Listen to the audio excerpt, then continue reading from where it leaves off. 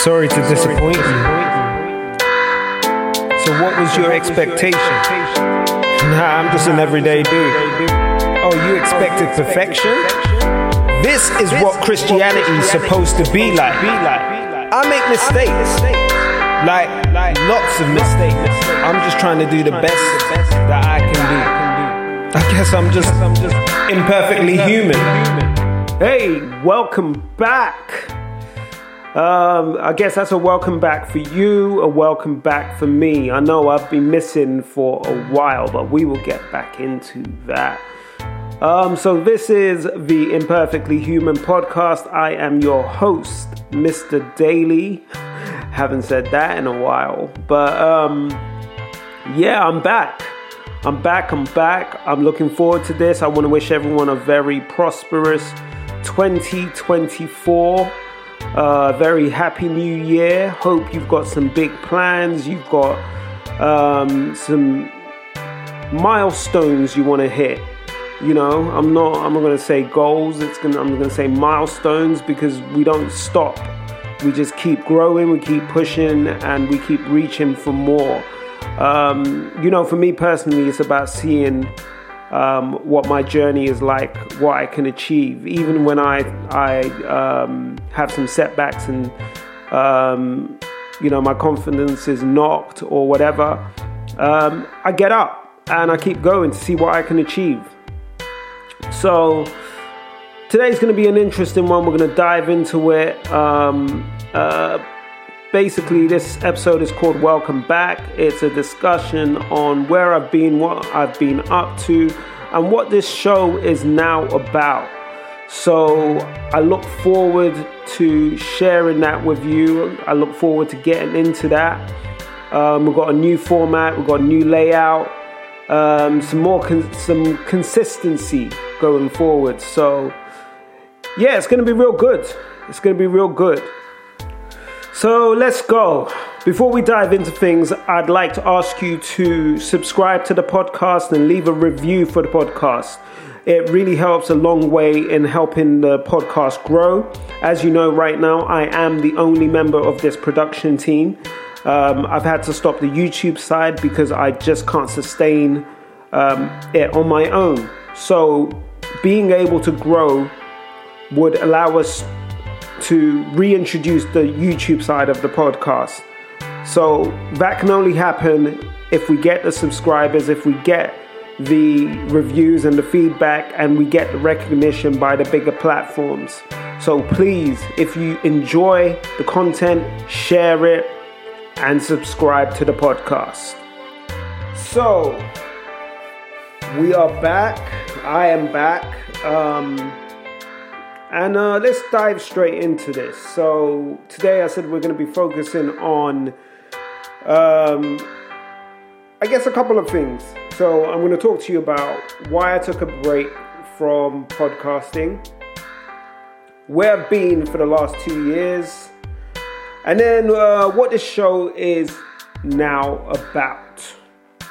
So for those of you who have been subscribed for a while, who've been following the journey for a while, season 1 was myself and Dr. Terence Johnson, and we were diving into loads of biblical topics. Really enjoyed it, really good, and that will feed into my reason for taking a break from podcasting. Season 2, I came back by myself, and it became a podcast about my entrepreneurial journey as a Christian. And I shared tips. I started to do interview series and just different things that related to that journey of an entrepreneur and trying to put that Christian vibe on it and show how I have to deal with certain challenges as a Christian. So that concept is still, I guess it's still relevant, but again, it's part of the reason I took a break. And so we're now in season 3. And as I said, the last point that I'm going to get to is what this show is now about. So why did I take the break? So if I'm honest, the first and probably the most important reason I took the break was mental fatigue. I'd got to a point where it felt like a struggle every week to prepare and record the podcast. I was struggling for what I wanted to talk about. I was struggling for just a number of reasons, but mentally I wasn't there. I wasn't connecting with the podcast anymore. And it meant that I felt like I wasn't giving you my authentic self. So I could come in, I could switch it on, I could be in the moment, live, vibrant, all that good stuff. I could do all of that once the microphone came on. That's not that hard. But for me, podcasting involves giving you some well-curated content. And that means I've sat aside and I've thought about what I'm doing, and I've put the work in to actually create this content and share my honest opinions with you. Whereas I felt what I was doing at that point was very spontaneous, and spontaneous is cool. For those of you who listened to the Daily Perspective while that ran, it was very spontaneous. I used to jump on stereo with a bunch of random people and just talk about anything. So anything could happen on that podcast. And that was actually really fun. I really enjoyed that. It was wild. I had people coming on and I used to say, look, this is, I'm trying to inject the Christianity and the honesty, but for listeners, you've got to beware that there's going to be some cursing. I can't control what people come on and say, but I want to give you the real. And I loved it, because it pushed me out of my comfort zone a lot of the times, because I really, truly had no control over what people came on and did. But when it came to Imperfectly Human was the structured show. It was the one that had to have the boundaries. It was the one that had to have the plan. It was the one that had to have its stuff in order. And, I'm looking at the sidelines and I'm looking on the show, and the show is looking at me like, hey, yo, what we doing? And I'm there looking back at the show like, I don't know what we doing. What we doing? That was not a good place to be in. And that was what the mental fatigue was. It was just, I had no idea what I wanted to do anymore. And I guess it's going to tie into another point. But I'm a creative guy. I don't struggle to come up with ideas. I don't struggle to come up with concepts. But you get to a point where there is so much pulling on you that creating can sometimes be a challenge.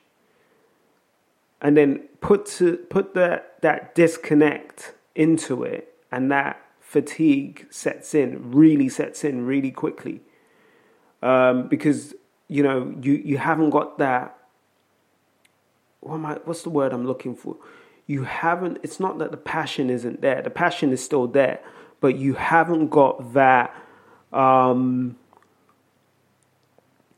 that drive to get up and just do it. You're still passionate about it. The passion didn't go. But every time feels like a chore. And that was the problem. That's when I knew, okay, we're hitting a wall. We're tired. We're fatigued. What's going on? We need to change something up. We need to switch this up. So that was point one. Second part of it was all the way back to the end of season 1. I was getting ready for season 2. Reached out to Dr. Johnson. I was like, yo, season 2, what we doing? You ready to come back? Let's do this. We just had a break. I'm pumped. Let's get this. And it was like, I've been meaning to talk to you, but I need to focus on my own thing. And it was like, boom, crumble. It was like slamming into a brick wall and everything just falling apart. That's how I felt, because suddenly I had this plan in my head of what the show was going to be like. And it wasn't going to be like that anymore. And I guess the connection, the rapport, the chemistry that I felt we'd built up on the show suddenly just disappeared. It was gone. Like that, in an instant. Poof. No more co-host. It was me on my own, and I had to figure it out. And then I tried to reach out to a few people that I knew, and I was like, "Hey, do you want to do this podcast with me? It would be good. I think you'd enjoy it. I think, we could have some good chemistry." And it was like, shut down, palm in the face, pie in the face, shut down. Everywhere I turned felt like no one was on it with me. So I felt this, I guess that's the abandonment that I felt. So I felt abandoned by my co-host. And then, it's not really, the second part wasn't abandonment. There was the abandonment from my co-host, and then there was the rejection from all the potential co-hosts that I approached. And all of a sudden, this plan that I had in my head for season 2 went out the window.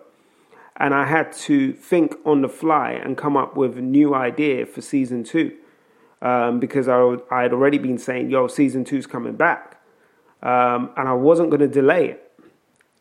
Now, you would think that I had learned from mistakes that I'd made in the past when I used to run an independent label, Sold Out Edutainment. The release of my solo album, Return of the Sleeping Giant, available on Spotify. You can go and get it from there.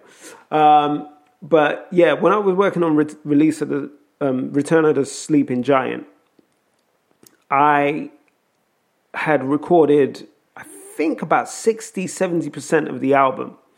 Really happy with the content. And then I got on social media, got on platforms, did interviews, and I was telling people, hey, Return of the Sleeping Giant is going to drop this date. This is when the album's coming out. It's coming out this date. We're going to be doing it. We're doing big things. We're going to be... And I was going off. And then because I was recording on a Windows machine at the time. Anyone that knows Windows from back in the 90s, 2000s, Windows machines then, I don't even know, because I don't use Windows anymore. But Windows machines used to suffer the blue screen of death. And I went to the studio one day, hooked everything up, and blue screen of death. Lost everything. All the recorded tracks, all the audio, everything was gone. No backups. And I'm like, it's October and the release date is November. What am I going to do? So I soldiered on and re-recorded the album. And if I'm honest, the second cuts of those songs were worse than the first cuts because they were rushed. It didn't have that. It didn't have that magic. It didn't have that natural feel. Because when I was recording them the first time, I had that space to, I would do a take of a verse and I'd be like, nah, I don't like that. I don't like the way I said that word. I don't like the way that bar fits with that one. So I would go back and I would record again rather than doing what we do, what's in the industry is called punching in. Rather than punching in and picking up from where the verse ended, or where I dropped off in the verse and trying to match the pitch, trying to match everything. The diction had to be the same. Everything had to be the same when you punch in. You have to make it seem like a seamless joint. And I'd just be like, and to be fair, it's an art form in itself to be able to punch in and for it not to be recognizable that you've punched in. But I would just re-record. I would re-record the whole bar. The whole verse, and get the 16 right, how I wanted it to sound. Do it in one take so it flowed consistently, sounded the same. I had the luxury to do that. But when I was doing it the second time, I had to punch in. And I could tell. Maybe some people listening, I think professionals listening to it, would be able to tell that I punched in.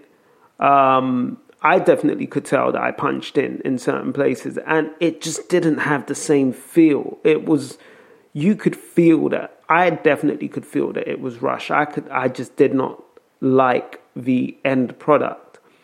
And I vowed that I would never sort of put a date out there and say, hey, the show's coming back, or the album is coming out, or whatever, on this date, because it meant that I put this undue pressure on myself that I had to hit this ridiculous target date that I've set. It's not like the industry has set the date on me and people are waiting on the date. I put the date out there. So I've put this ridiculous target out there and just made it difficult for myself. So I vowed never to make that mistake. And here I was again with the podcast in the position where I'd been talking about coming back and saying, get ready, myself and Dr. Johnson are coming back, we're doing this, we're doing that.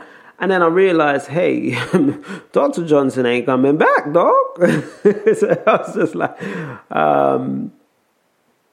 it was just me. It was just me on my own. And here I was. What am I going to do? So that feeling of abandonment played in, leading me to come up with an idea pretty quick. And it wasn't the idea that if I had sat back and really thought about what I wanted the podcast to be on my own,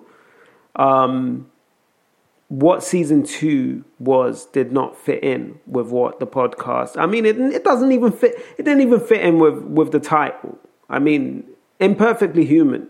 What did that have to do with my entrepreneurial journey? You know, I just kind of forced it and blagged it and kind of said, yeah, this is that. It didn't fit. And that became evident throughout the season as I struggled to put content out. And by the end of it, I felt lost. So, third point. By the end of it, I was completely lost. I didn't know what I was doing. I no longer had a desire to record the podcast because I couldn't find my identity in that podcast anymore. It didn't reflect who I was. It didn't reflect my vision of what I wanted Imperfectly Human to be. And I was like, I'm not doing this. I'd actually planned to do something like 21, 22 episodes for season 2. And I checked out at 19 because I was like, I'm not doing this anymore. Okay, I'm not doing it. And that was it. I bowed out and I expected to take a few months break. But that wasn't the case. So flowing on into where have I been for the last 2 years? I've been right here. I'm in the same spot, still living in the same spot. I hadn't intended to be living in the same spot, but that's part of the journey. Over the last 2 years, I've still been in the same industry. Had I dreamed to change industry? Of course I had. I had dreamed that I would have got this podcast to a point where I could transition to a full-time career in podcasting. That hasn't happened, and that's fine. it's just because I didn't hit that milestone, because it wasn't a goal, it was a milestone that I was hoping for. I've just had to move the milestone out. Why didn't I hit it? Well, I took a 2-year break. So, hey, hell, that's what happens. It's all about readjusting, repositioning yourself, picking yourself up, dusting yourself off, and keep moving. So, over the 2 years, what have I been doing? I've been spending time with my family. I'd got to a point in life where I was, I think, very focused on what I was doing and not enough focus on what they needed. That's not to say that I wasn't fulfilling my role as a husband and a father. I take that stuff so seriously. Those are two hats that I wear proudly, and nothing comes before those hats.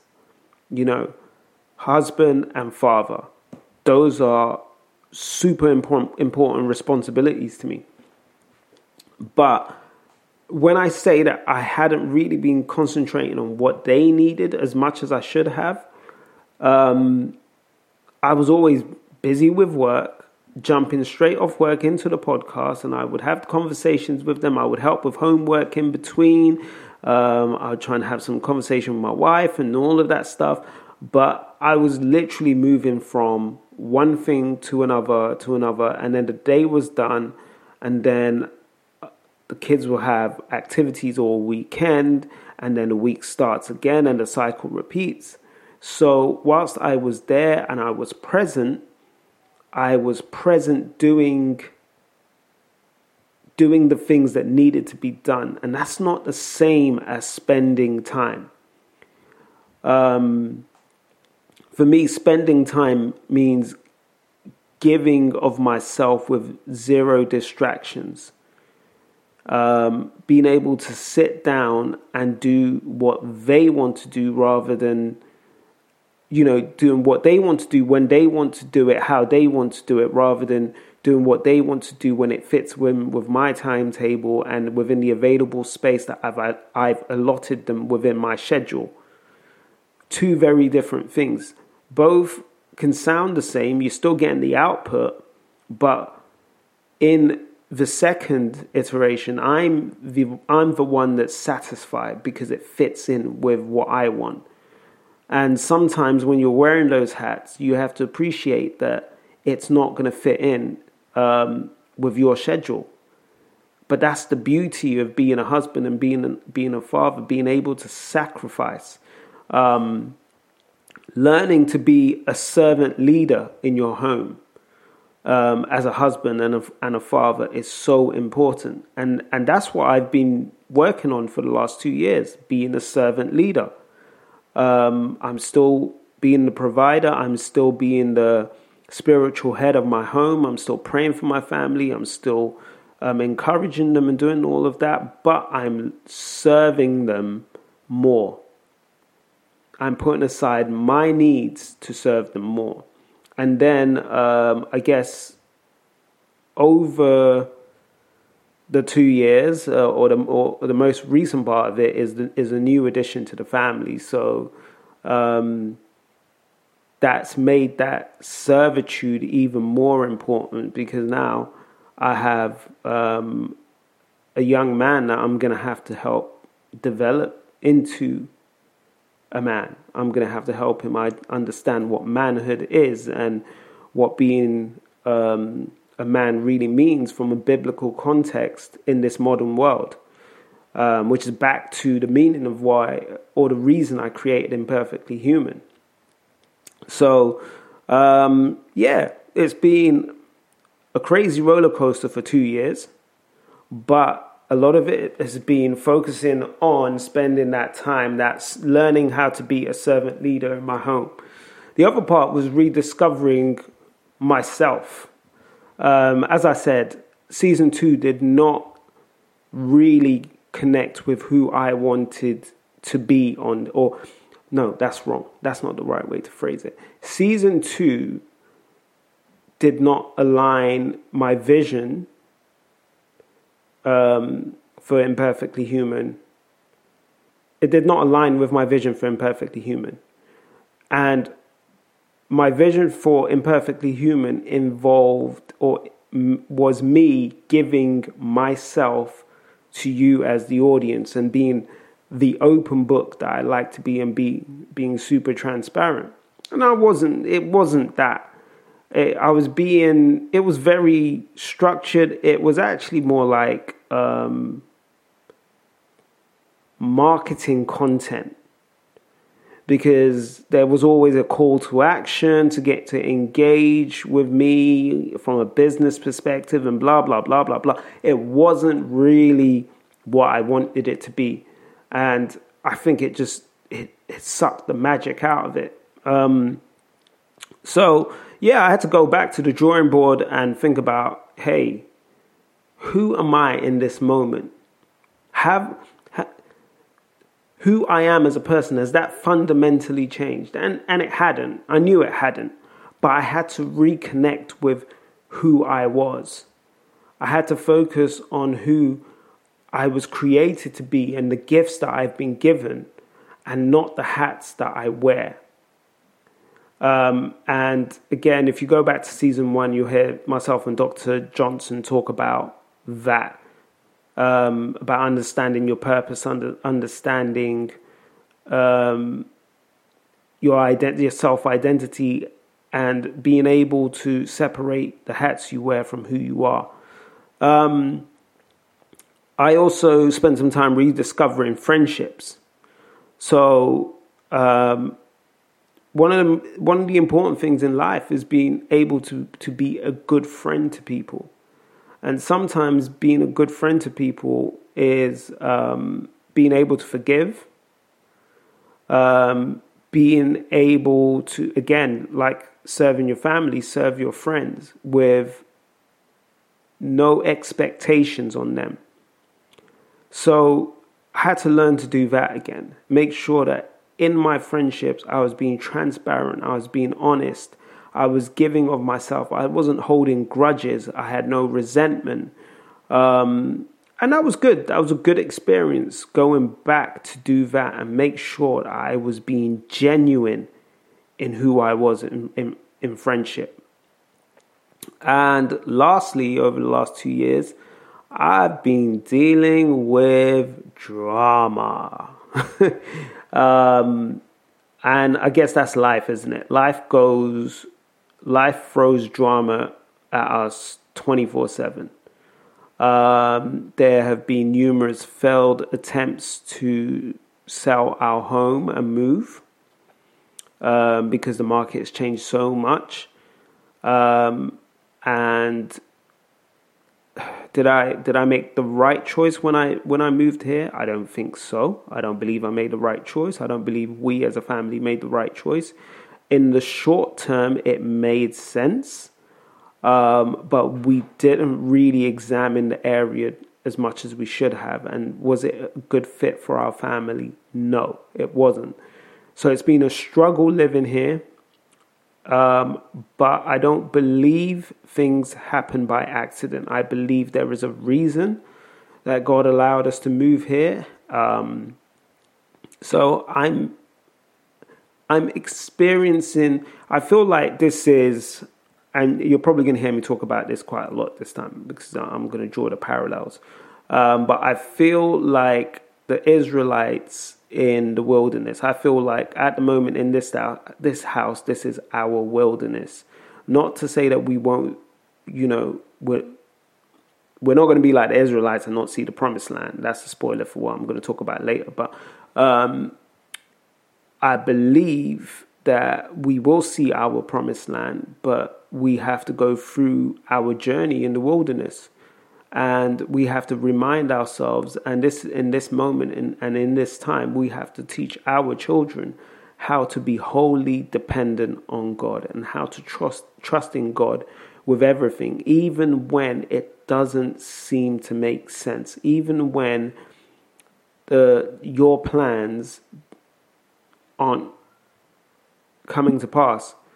and teaching them that, hey, we can make our own plans, but we must commit these plans to God, because ultimately he holds our destiny in the palms of his hands, and he knows our beginning and our end. He knew our end before our beginning, and he knew the decisions that we would make and the journey that we would take. So learning to trust and to say, hey, God, I hand this back to you, and I ask you to guide me and to show me the right way and the right decisions to make. And even if I take the wrong turn, help me to find my way back onto the right path. Sometimes that journey through the wilderness will take longer than it should.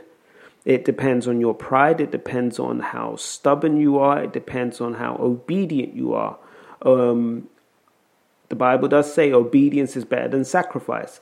And I'm learning that because sometimes you feel like you're being told to do something and you don't do it, and you think, I'm going to do it this way. That can't be. God wouldn't tell me to do that. But when you read the scriptures and look, I'm not talking about an audible voice telling me. As Christians, some people might still hear an audible voice. I have never heard an audible voice, the audible voice of God. I'm not saying that it's not possible. I'm just saying it's never happened with me. For me, when I hear from God, I hear from God through the scripture. I hear from God through people. I might be praying about something and someone comes and says something about that thing and confirms what I've been praying about. So I'm very conscious to listen to the people around me that I believe God has placed around me. I'm not talking about just listening to Tim off the street. I'm talking about listen to the godly people that God has put around you, because through those people, He will confirm His will for you. Through His word, He will confirm His will for you. So it kind of reiterates that importance of digging into the scripture and understanding the scripture and doing all of that. Anyway, I digress. I was talking about the drama. But like I said, I believe we're in a wilderness period. We're making our journey through the wilderness and we're learning. And we will come out of the wilderness. But right now, I'm allowing the journey to refine me and to refine my family and to help me to teach my children to trust in God. That's the journey we're going on.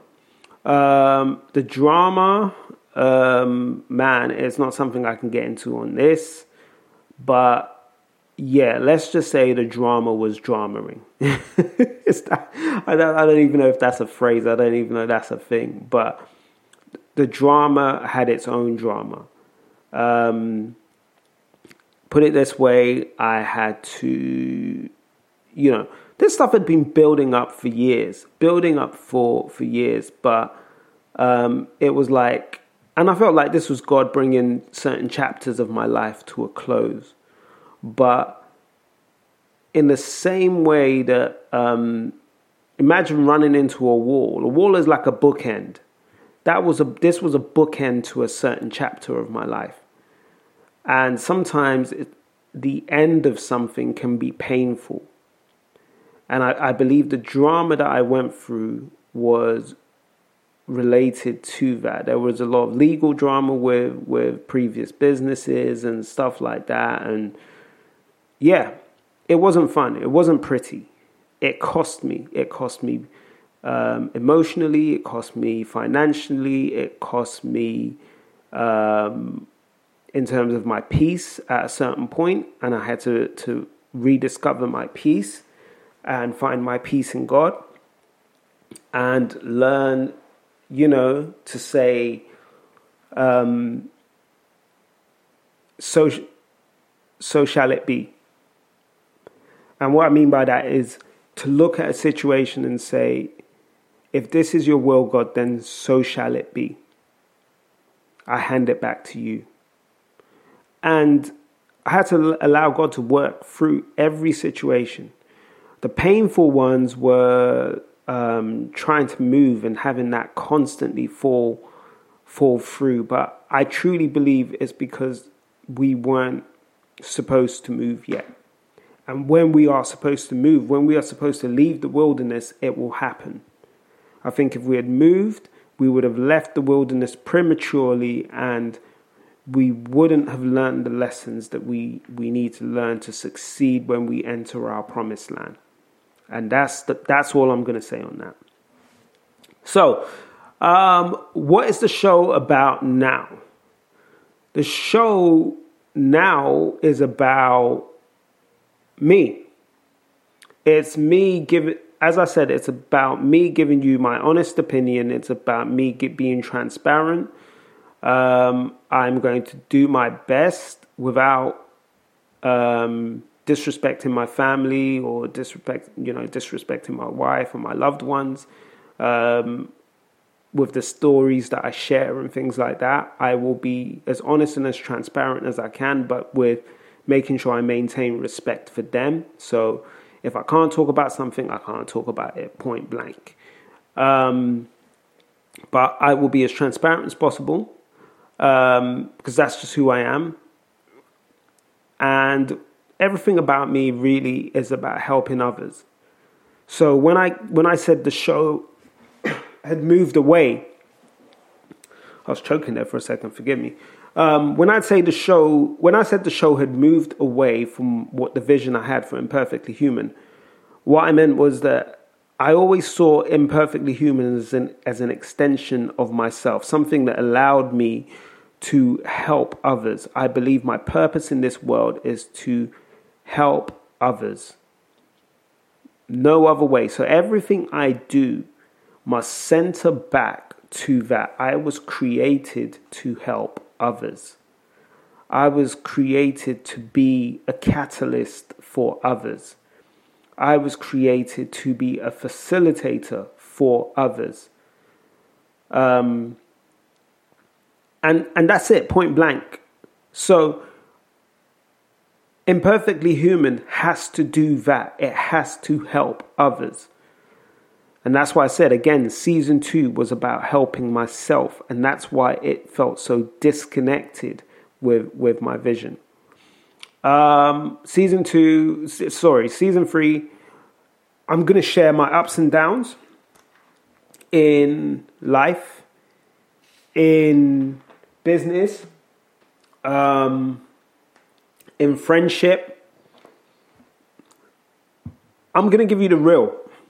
So I will also be giving you. So whilst I say I'm going to talk about business, it's not going to be like, and my tip for today. I'm not doing none of that stuff anymore. No, forget that.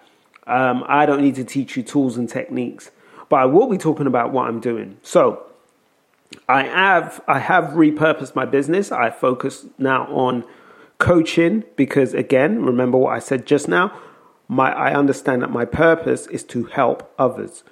So my focus now is to move my business from what I was doing in the consulting space purely into coaching others who want to enter that consulting space, especially in the area of business analysis.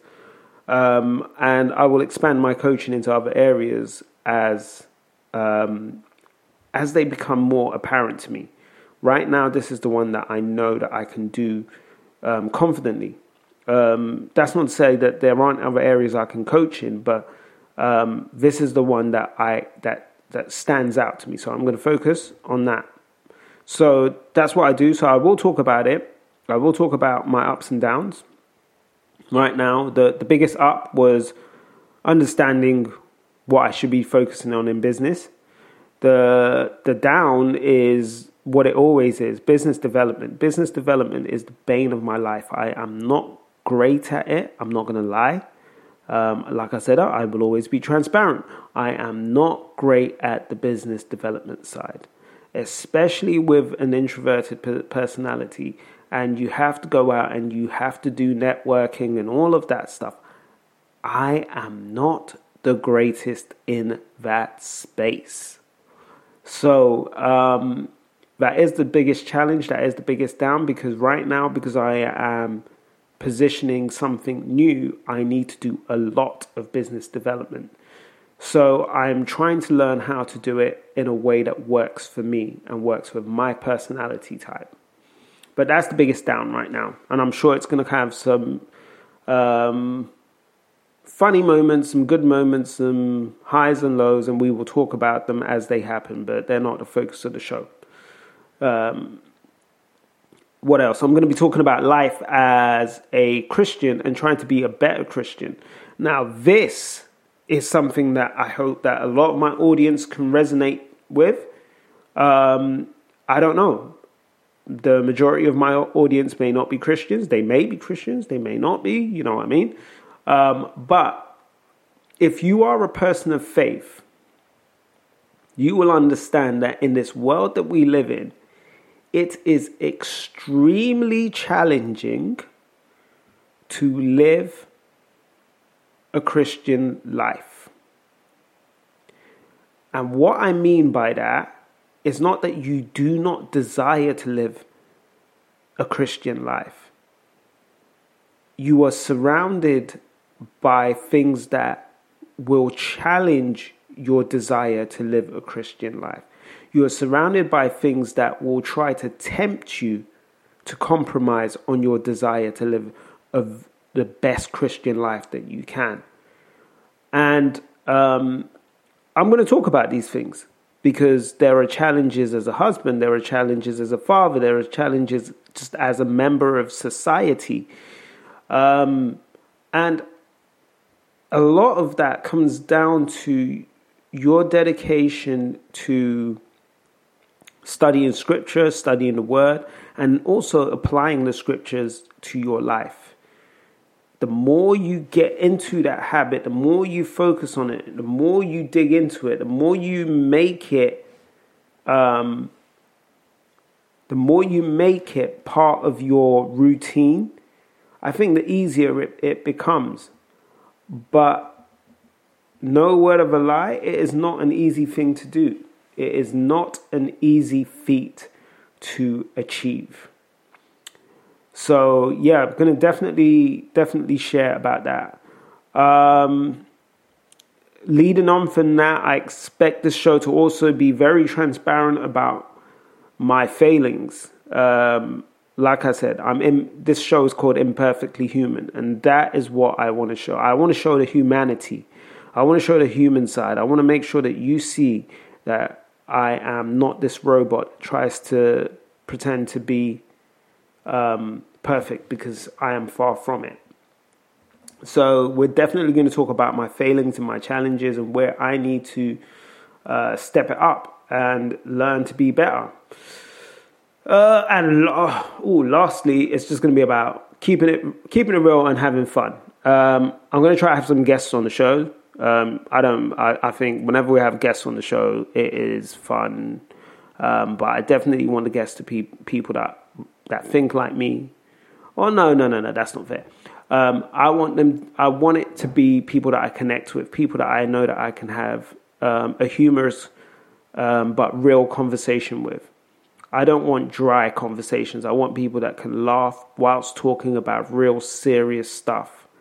Because sometimes, when talking about serious things requires a little bit of laughter, a little bit of humor. That's just the way I see it. But we're definitely going to keep it real, and we're definitely going to be having fun. And that's what the show is about. That is what we are going to be doing. So let me lay it out to you, because as I mentioned, there is a new structure, a new format for Imperfectly Human. So we've got segments, y'all. We have got segments now. So we will always open with our intro. Our intro is called Stumbling Out the Gate. So when you're looking through those chapters or, those section markers for the podcast, if you want to jump around, don't jump around the podcast. Don't skip to the end. Don't skip segments. Listen to the whole thing. But if you must use those markers, segment 1, out the gate, stumbling out the gate. This is our intro. This is where we're going to set things up for what's happening on the show. Then we're going to have the main content area, and main content will be rotating segments. Okay, so like I said, I want to keep it interesting. So we will always have. Sorry, not we will always. We will always have the main segment. Of course, we will always have the main segment. But there are a few things that fall into it. Faith and Hustle. Faith and the Hustle is a segment that will talk about ups and downs in business with that Christian values. Daddy Dilemmas. I'm going to talk to you about parenting stories. And I got some parenting stories. We're going to talk about Friendly Fire. So Friendly Fire is an open conversation about friendships, navigating conflicts, building stronger bonds. I'm going to talk about my friendships because, hey, I've got some good friendships, but these friendships have also been tested. And I might, do you know what? I might actually see if I can get some of my friends on to come and talk about whenever I'm doing a segment on Friendly Fire. I might have my friends as a guest. And Daily Perspective. I told you we're going to talk about Daily Perspective. So the Daily Perspective has been incorporated into Imperfectly Human. It is now a segment within Imperfectly Human. Daily Perspective was always envisioned as something that talked about real life issues and what's going on in the world and brought a Christian perspective to them. Whilst the name, some people made the assumption that daily meant that it was going to happen every day, but that wasn't a play on the words. Daily just meant my name, Mr. Daily. Daily Perspective, Mr. Daily's Perspective, Daily Perspective. So it's now going to be a core part of this show. We will always have the Daily Perspective segment that talks about what's going on in the world and discussing some social issues and allowing me to share my personal stance. And lastly, Soul Searching is another core segment that we will have that allows me to share some stuff that I'm reflecting on from the Bible and as part of my spiritual journey. And wrapping things up, the outro, which I'm calling, it's the last segment. I'm not sure, and I'm not sure how we're doing this. Major takeaways from a takeaway message, whatever it may be. But it's that last segment that we will use to calm ourselves down before we re-enter the real world. I can't let you leave the Imperfectly Human world all hyped up and go back into the real world. You might be liable to smack someone, and I don't want to be I don't want to be responsible for you smacking nobody. So we're going to try to bring you back down to earth on that with an imperfect wrap up. But yeah, so I'm going to hopefully, if we can, I'd love to do some listener Q&As. Like I said, we're going to have some interviews. We'll call them imperfect interviews.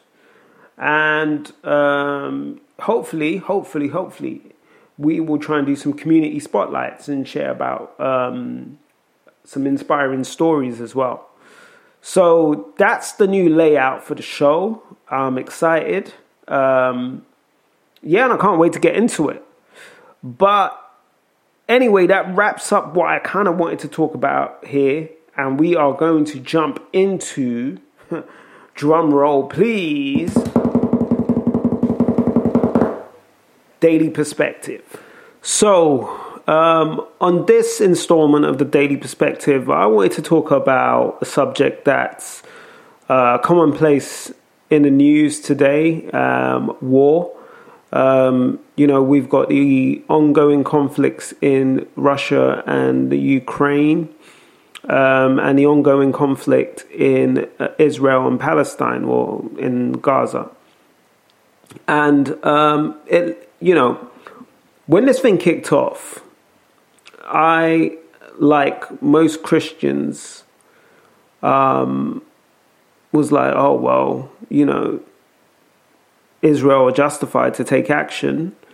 And then I was like, and if they seek to take Gaza, that's their biblical right, because God promised the land of Canaan to them. And I started to, I went on that argument. Then my daughter my daughter challenged me. Let's just be honest about it. My daughter challenged me, and she was like, Dad, the onslaught of Israel on Gaza is disproportionate in terms of the action they're taking. And just to put that into context, I did a quick search today, and just based on information from Al Jazeera, now obviously this could be this. I'm not saying that this is exact or spot on, but the estimate is that 23,357 people approximately have been killed in Gaza, and more than 59,410 wounded based on the Israeli attacks. And this is since October 7th. The revised death toll in Israel from the October 7th attack stands at 1,139 people. Still a lot. Now, on both sides, my issue... slow down. So my daughter challenged me and she said, look, Dad, I get it. They're angry. They are going to want to take action, like any nation would. But is it right that they are just killing people indiscriminately? And before, initially, I kind of stood. I was just like, well, it's war. I was like, it's war. They're going to be,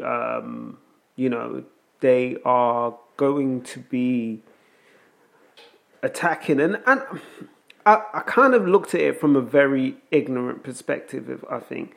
I think I hid behind this view that it was Israel's right to take the land, settle in the land, and then defend the land from anyone that sought to take the land from them. And they were justified in retaliating in whichever way they saw fit. That was my initial stance. And I heard sermons that people were kind of saying that, well, if you're a Christian, you should be behind Israel. And again, at that time, it made me feel justified in my view. But then I'm a reflector. Everything about me is about reflection. I will always reflect on my position. I will always go back and reconsider what the stance that I had and question it. So when I questioned this, and I didn't just blindly question it, I looked, I considered my standpoint and wanted to critically argue my standpoint. But the first thing that stood out for me was, I've told you the numbers, just the disproportionate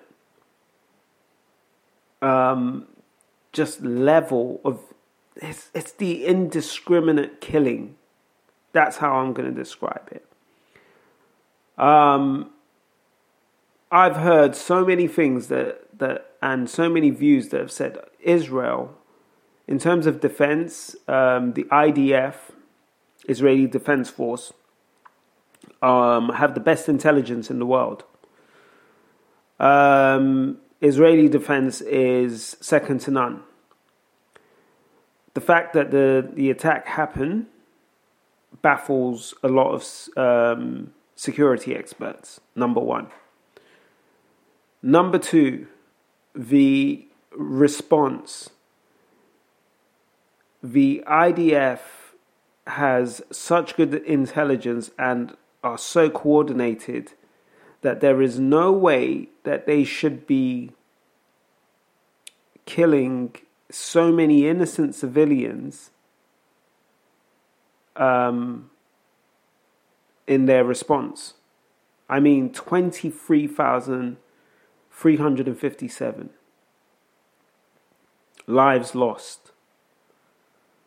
And this is what I always struggle with war. War, at the agendas of people take front and center, in my opinion. Let me just put it this way: you have, and people, and this is me. This may be me oversimplifying it. So you may want to cancel me for this. I guess that's your opinion. You cancel me if you want, but predominantly, the people who cause these things tend to be political leaders. Groups of individuals that have views that sometimes, a lot of the times, do not reflect the views of the people. And they will use media and they will use whatever to drive their agenda and to make people believe a certain thing. But they have this intention, this agenda that they are pushing. And wars break out. Now, so, we'll say that war is inevitable. And you can say, let's argue that war is inevitable. But in my view, in war is fought between armies, not civilians. Not armies going in and killing innocent civilians. And this is where I started to struggle. That we have such advanced technology in this world right now. Are you telling me that you are unable to limit the human casualties, the innocent human casualties, and keep that at a bare minimum, whilst taking out your military targets? If you felt that you couldn't use an aerial offensive to take down military targets without mitigating the risk of innocent human casualties, then you shouldn't be using airstrikes or an aerial assault. Just my view. You have sufficient information, then it should be a ground offensive. That's just the way I feel about it. And I started to struggle with justifying this because it just felt like slaughter. Hey, they've done this. We are going to go back in and we are going to slaughter everyone in Gaza. That's how it started to look to me. So I thought, okay, let me. If I'm going to argue this from a biblical perspective, let me look back, and let me just be clear: I am by no means justifying what Hamas did in Israel. Flat out wrong. They went and they killed innocent people. If you have political grievances and I just can't stand the fact that people use innocent people as shields or pawns in their political games. At the end of the day, innocent people lost their lives in Israel. Innocent people are losing their lives in Gaza. And for that, I cannot stand for either. That's just my view. That is where I stand right now. I do not agree with the death of innocent people.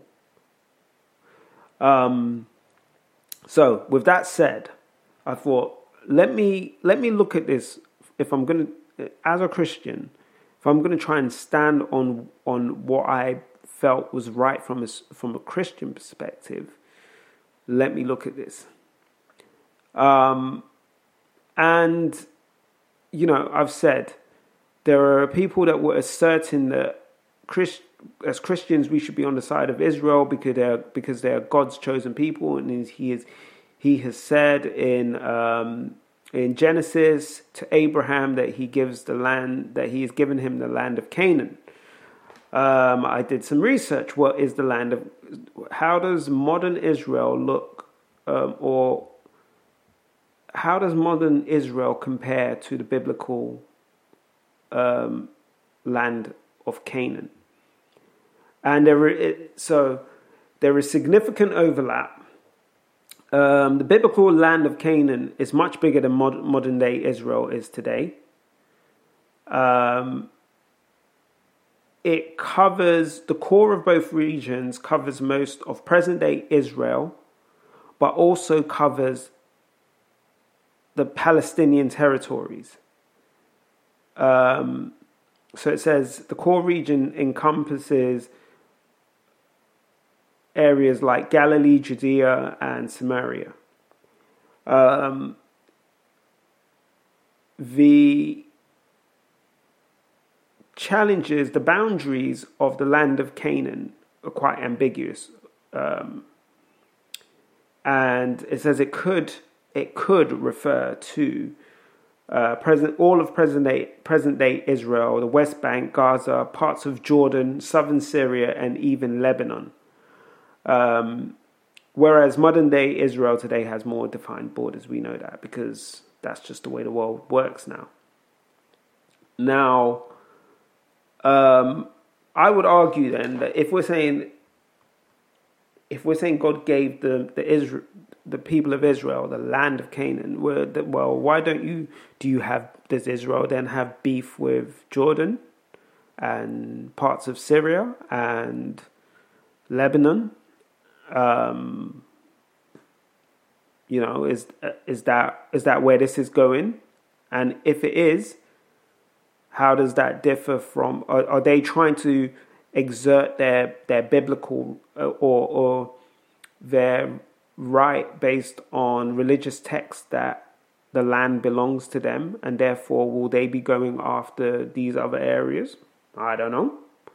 But if we are, as Christians, are saying that is their right to do that, are we saying that they have a right to go after these other lands as well? So that was one thing that I started to think about. Then I'm doing a Bible plan that's reading the Bible in a year, and as part of that plan, I've been reading Numbers. And I'd like to just focus on Numbers 14. Numbers 14. In Numbers 14, God tells the people of Israel that they are no longer, that the people that were in the wilderness will not see. So I think it was anyone above the age of 20 that was in the wilderness at the time would not see the promised land, because they held him in contempt and they rejected him as God. And he said that that none of them would enter the promised land, they would not see the land of Canaan, and that they would die in the wilderness. Meaning that their rejection of him as God excluded them from the right to inhabit the promised land. It says that the people defiantly pushed on into the land of Canaan, and the Amalekites and the Canaanites attacked and chased them back, drove them out. Why? Because God was not with them, because he had, as they rejected him, he rejected them. They were that portion of people were no longer defined as his people, and therefore no longer earned the right or had the right to inhabit the land of Canaan. So, let's pause there. Come back to modern day. Is Israel today God's chosen people? Well, as Christians, we argue that God's chosen people are those who accept Christ as the Messiah. Let me be very careful there. That doesn't mean that the Jewish people and the Israelites are not God's people. Technically, anyone that descended from the 12 tribes of Israel are still God's special people. But are they those that qualify? I think that's a better statement. Do they qualify to live in the land? Now, as Christians, Jesus Christ is the foundation of our faith. We recognize Jesus Christ as the Messiah. I would argue that in order to qualify, you must accept that Jesus is the Messiah. And I would argue that, as it says, so in Luke 10:16, Jesus says that those who reject me reject the one who sent me. I'm paraphrasing, but he says, those who reject me reject the one who sent me. Now, if we were to argue this point, it would mean that by rejecting Jesus, which Judaism does, it says that they are still waiting for the Messiah. Therefore, those who practice Judaism have not accepted Christ as the Messiah, have rejected Jesus as the Messiah, and therefore, as Luke 10:16 says, they have rejected him and therefore rejected the one who sent them. So they've rejected God. Now, if we go back to Numbers 14, those who have rejected God have been rejected by God and therefore do not qualify to live in the land, and he will not be with them when they attempt to possess the land. So are we seeing, is what we are seeing evidence of people who have not accepted Jesus as the Messiah and who have been rejected by God, facing the conflict that they are expected to face when they try to possess land that they are not entitled to, based on their rejection of God. I hope that makes sense. Why do I say this? We argue that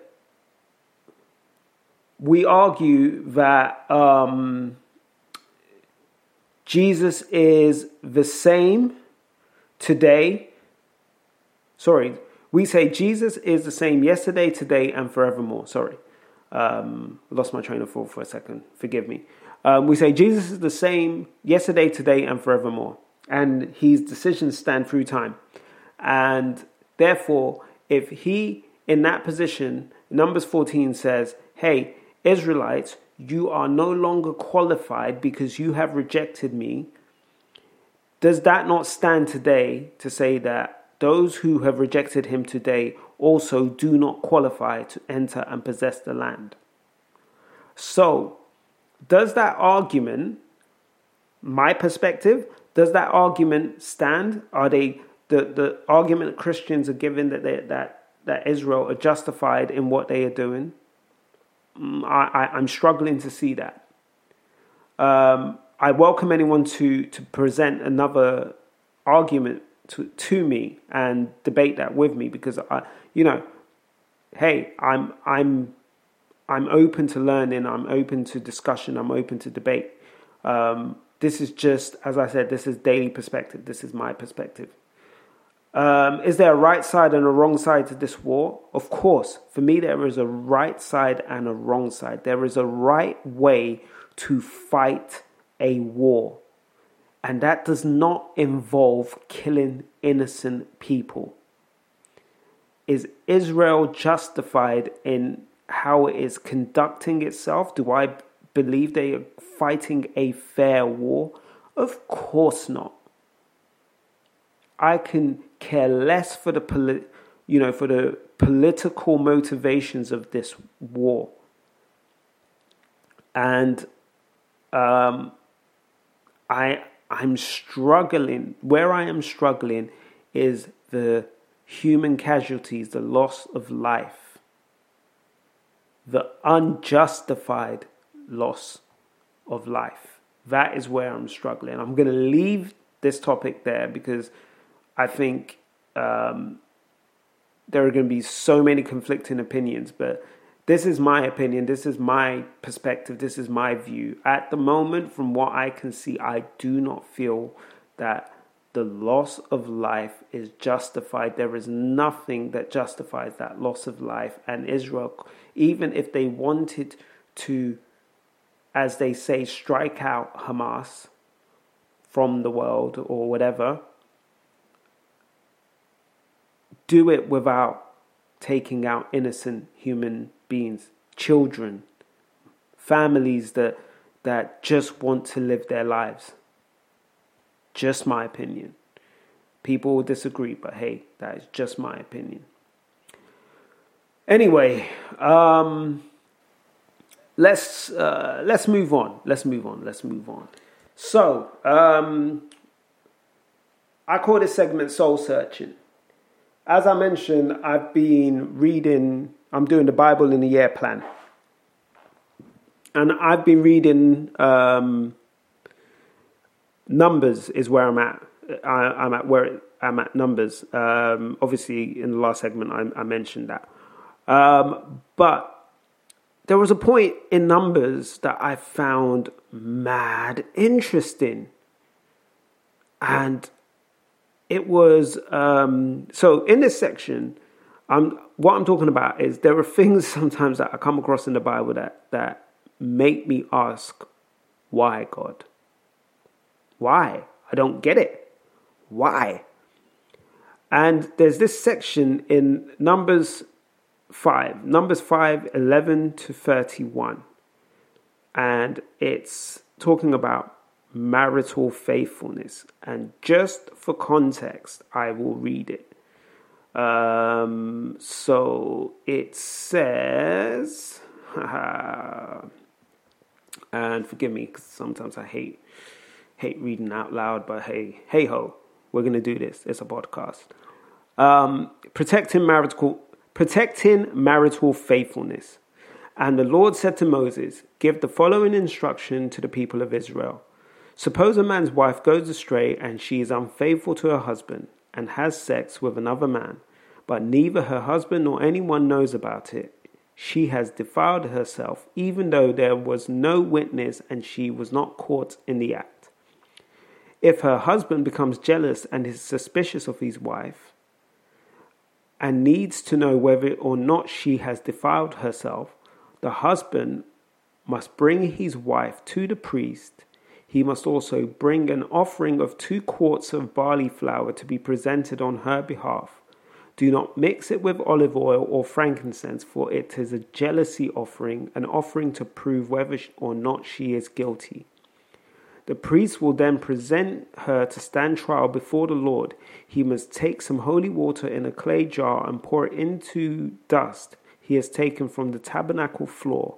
When the priest has presented the woman before the Lord, he must unbind her hair and place in her hands the offering of proof, the jealousy offering, to determine whether her husband's suspicions are justified. The priest will stand before her holding the jar of bitter water that brings a curse to those who are guilty. The priest would then put the woman under oath and say to her, if no other man has had sex with you and you have not gone astray and defiled yourself while under your husband's authority, may you be immune from the effects of this bitter water that brings on the curse.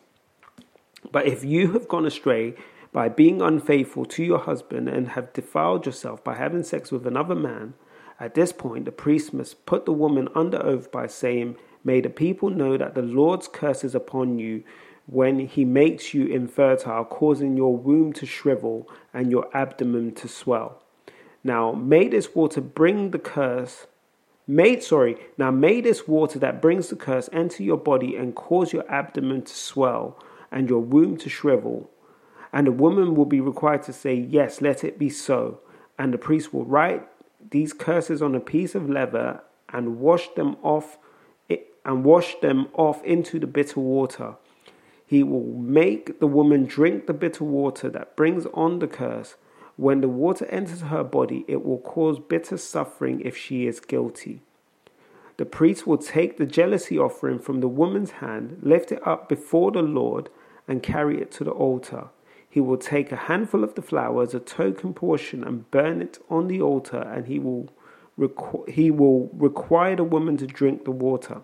If she has defiled herself by being unfaithful to her husband, the water that brings on the curse will cause bitter suffering. Her abdomen will swell, and her womb will shrink, and her name will become a curse among her people. But if she has not defiled herself and is pure, then she will be unharmed and will still be able to have children. This is the ritual law for dealing with suspicion if a woman goes astray and defiles herself while under her husband's authority, or if a man becomes jealous and is suspicious that his wife has been unfaithful. The husband must present his wife before the Lord, and the priest will apply this entire ritual law to her. The husband will be innocent of any guilt in this matter, but his wife will be held accountable for her sin. So I finished reading that and I was like, well, damn. But the bit that got me was like, it felt so one-sided. Marital purity for me is not just the responsibility of my wife. Marital purity for me also involves my responsibility. I hold myself accountable for maintaining purity in our marriage. Meaning, I have no right to be unfaithful to her. But I could find no evidence of this in this text. So I started thinking, well, what is the Bible's perspective on a husband? Because, I mean, this is a whole ritual here where the woman's womb is going to shrivel up and her name will become a curse, and like, she's done out here if she's caught. It's just point blank. But shouldn't the man also be done if he's done the same? And there are texts that Genesis 2:24, Matthew 19:6, that present marriage as a covenant between one man and one woman. But then again, we know in the Bible that there are men that have multiple wives. Abraham had multiple wives, whilst those were he obviously, well, you'll hear he has his wife and then he has his concubines. But Jacob married Leah and Rachel. So he had two wives. And within the biblical context, there was no marriage certificate. There was the act of marriage. By having sex with someone, you became that person's wife. And that's why to this day, a marriage is not legal unless it's consummated. If you've never consummated the marriage, it does not legally stand, because it requires, and I guess it upholds that view that the marriage act, sex is the marriage act that legalizes a marriage. Even though we have legal papers and you might be married on paper. Anyway, going off course. The Bible, again, in Proverbs 6:25, Malachi 2:16, it calls for both men and women to be faithful to their spouse. Ephesians 5:21-33, Ephesians 5:21-23 talks about marriage being built on a foundation of mutual love and respect. The Bible speaks about men in terms of headship and leadership and their position for protecting, providing for, and cherishing their wives. Back to my thing at the beginning where I said I had to spend more time with my family and focus on them rather than focus on me in their lives, if that makes sense. Love and selflessness, again, that's servant leader, modeling the love that Christ demonstrated for the church, modeling that in our marriage. Men are called to love their wives as Christ loved the church, sacrificing ourselves for our wives' well-being. Ephesians 5:25. But in the whole Bible, there is no explicit text that outlines a test of faithfulness that results in a husband being cursed. It doesn't say anything like, may he drink the water and then his nuts will shrivel up and goodbye balls. Balls are out here. Goodbye. No more kahunas. There is no. Can you imagine that? It says, he drinks the bit of water and then, your balls will shrivel up, but your scrotum will swell to the size of a watermelon, and you will be a curse amongst the people. But you will have this swollen scrotum that you must then carry around for the rest of your life. Big melons that you must carry around for the rest of your life. Imagine if I had text like that. That would be wild. But all jokes aside, it would be warranted. It wouldn't be outrageous if it says for a woman that her womb will shrivel up and her abdomen will swell. I mean, isn't that a worthy equivalent for men that are caught to be that are found to be unfaithful? Does a woman not have the right to suspect her husband and also have a jealousy offering and perform a similar ritual? Because the Bible says that for this reason, a man shall leave his mother and father and be joined to his wife.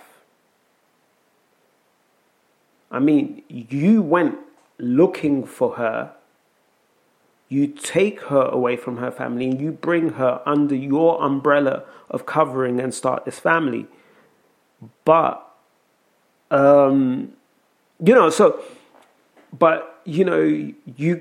is this saying that because you're the one that went and got her and brought her into your family, you could do whatever the hell you want? I don't believe so. And if a man goes outside of his marriage, is he not defiled himself? Now, if we take cultural context at this point in time, men had multiple wives. If a man slept with a virgin, he could then go to her father and pay the bride price for her, and she would become his wife. And it says if a man takes on a second wife, he has no right to deny the first wife of her marital rights and to treat her badly. So there are scriptures that arguably say that a man can have multiple wives, but still, does that then deny the woman to the right of having faithfulness in her marriage? Does that mean that because he can go out and get another wife, it means if he does and goes and sleeps with another woman and brings her in as his wife, that's not counted as being unfaithful? I mean, I'm just asking the questions here. And, it was just something that stuck out to me. I'm not saying, so fellas, listen to me and listen to me carefully. I am not saying that this is justification for you to go out and be unfaithful in your marriage. Get that clear now.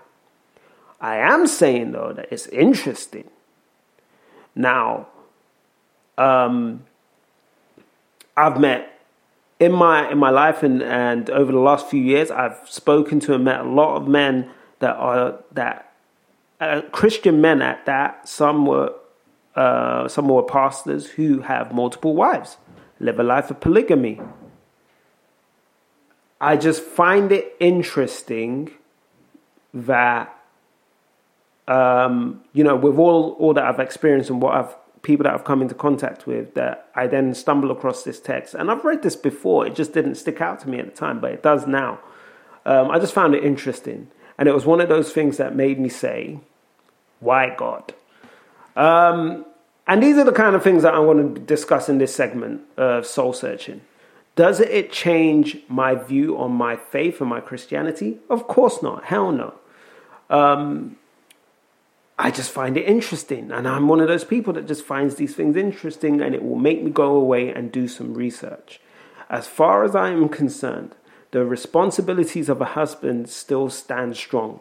In the way that the Bible says, husbands, love your wife as Christ loves the church. Christ says that you should have, and that love should be reciprocated. We should not go out here and love multiple, Christ has one bride, the church. Simple. So if we say Christ has one bride, then we have one bride, our wives. So to me, I ain't got room for no one else. It's me and my wife, and we rocking, and that's us. We doing our journey, we doing our thing. That's the way it goes. Love her, sacrificing myself. So sacrificing my wants and my needs, and not my needs, but sacrificing my selfish desires. And I believe going and taking another wife could be considered a selfish desire. But the Bible says that in true marriage, in true relationship, you sacrifice that for the other person. So again, that would lead me to believe that the same stands for a man. Faithfulness means forsaking all others. It's even embedded in our vows, forsaking all others.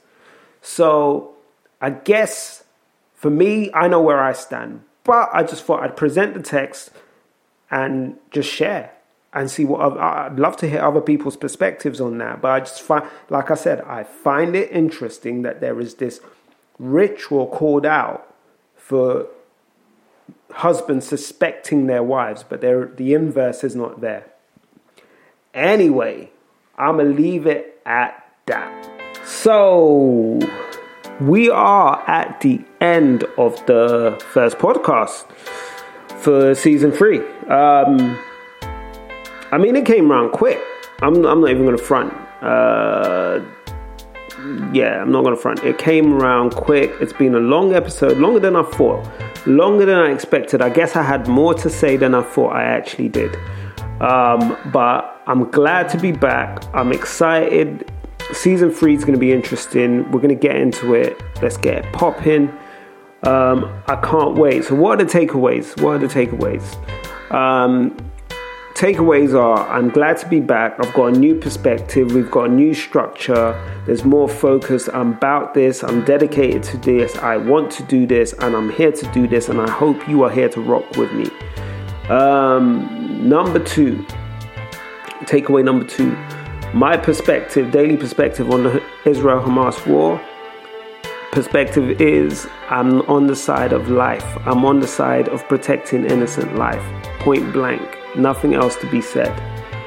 Point number 3. On my soul searching. Hey, listen.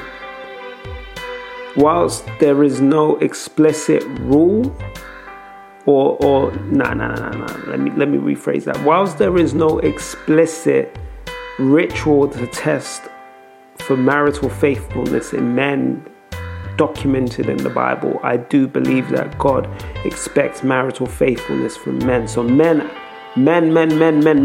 This is a podcast that I created for us as a safe space.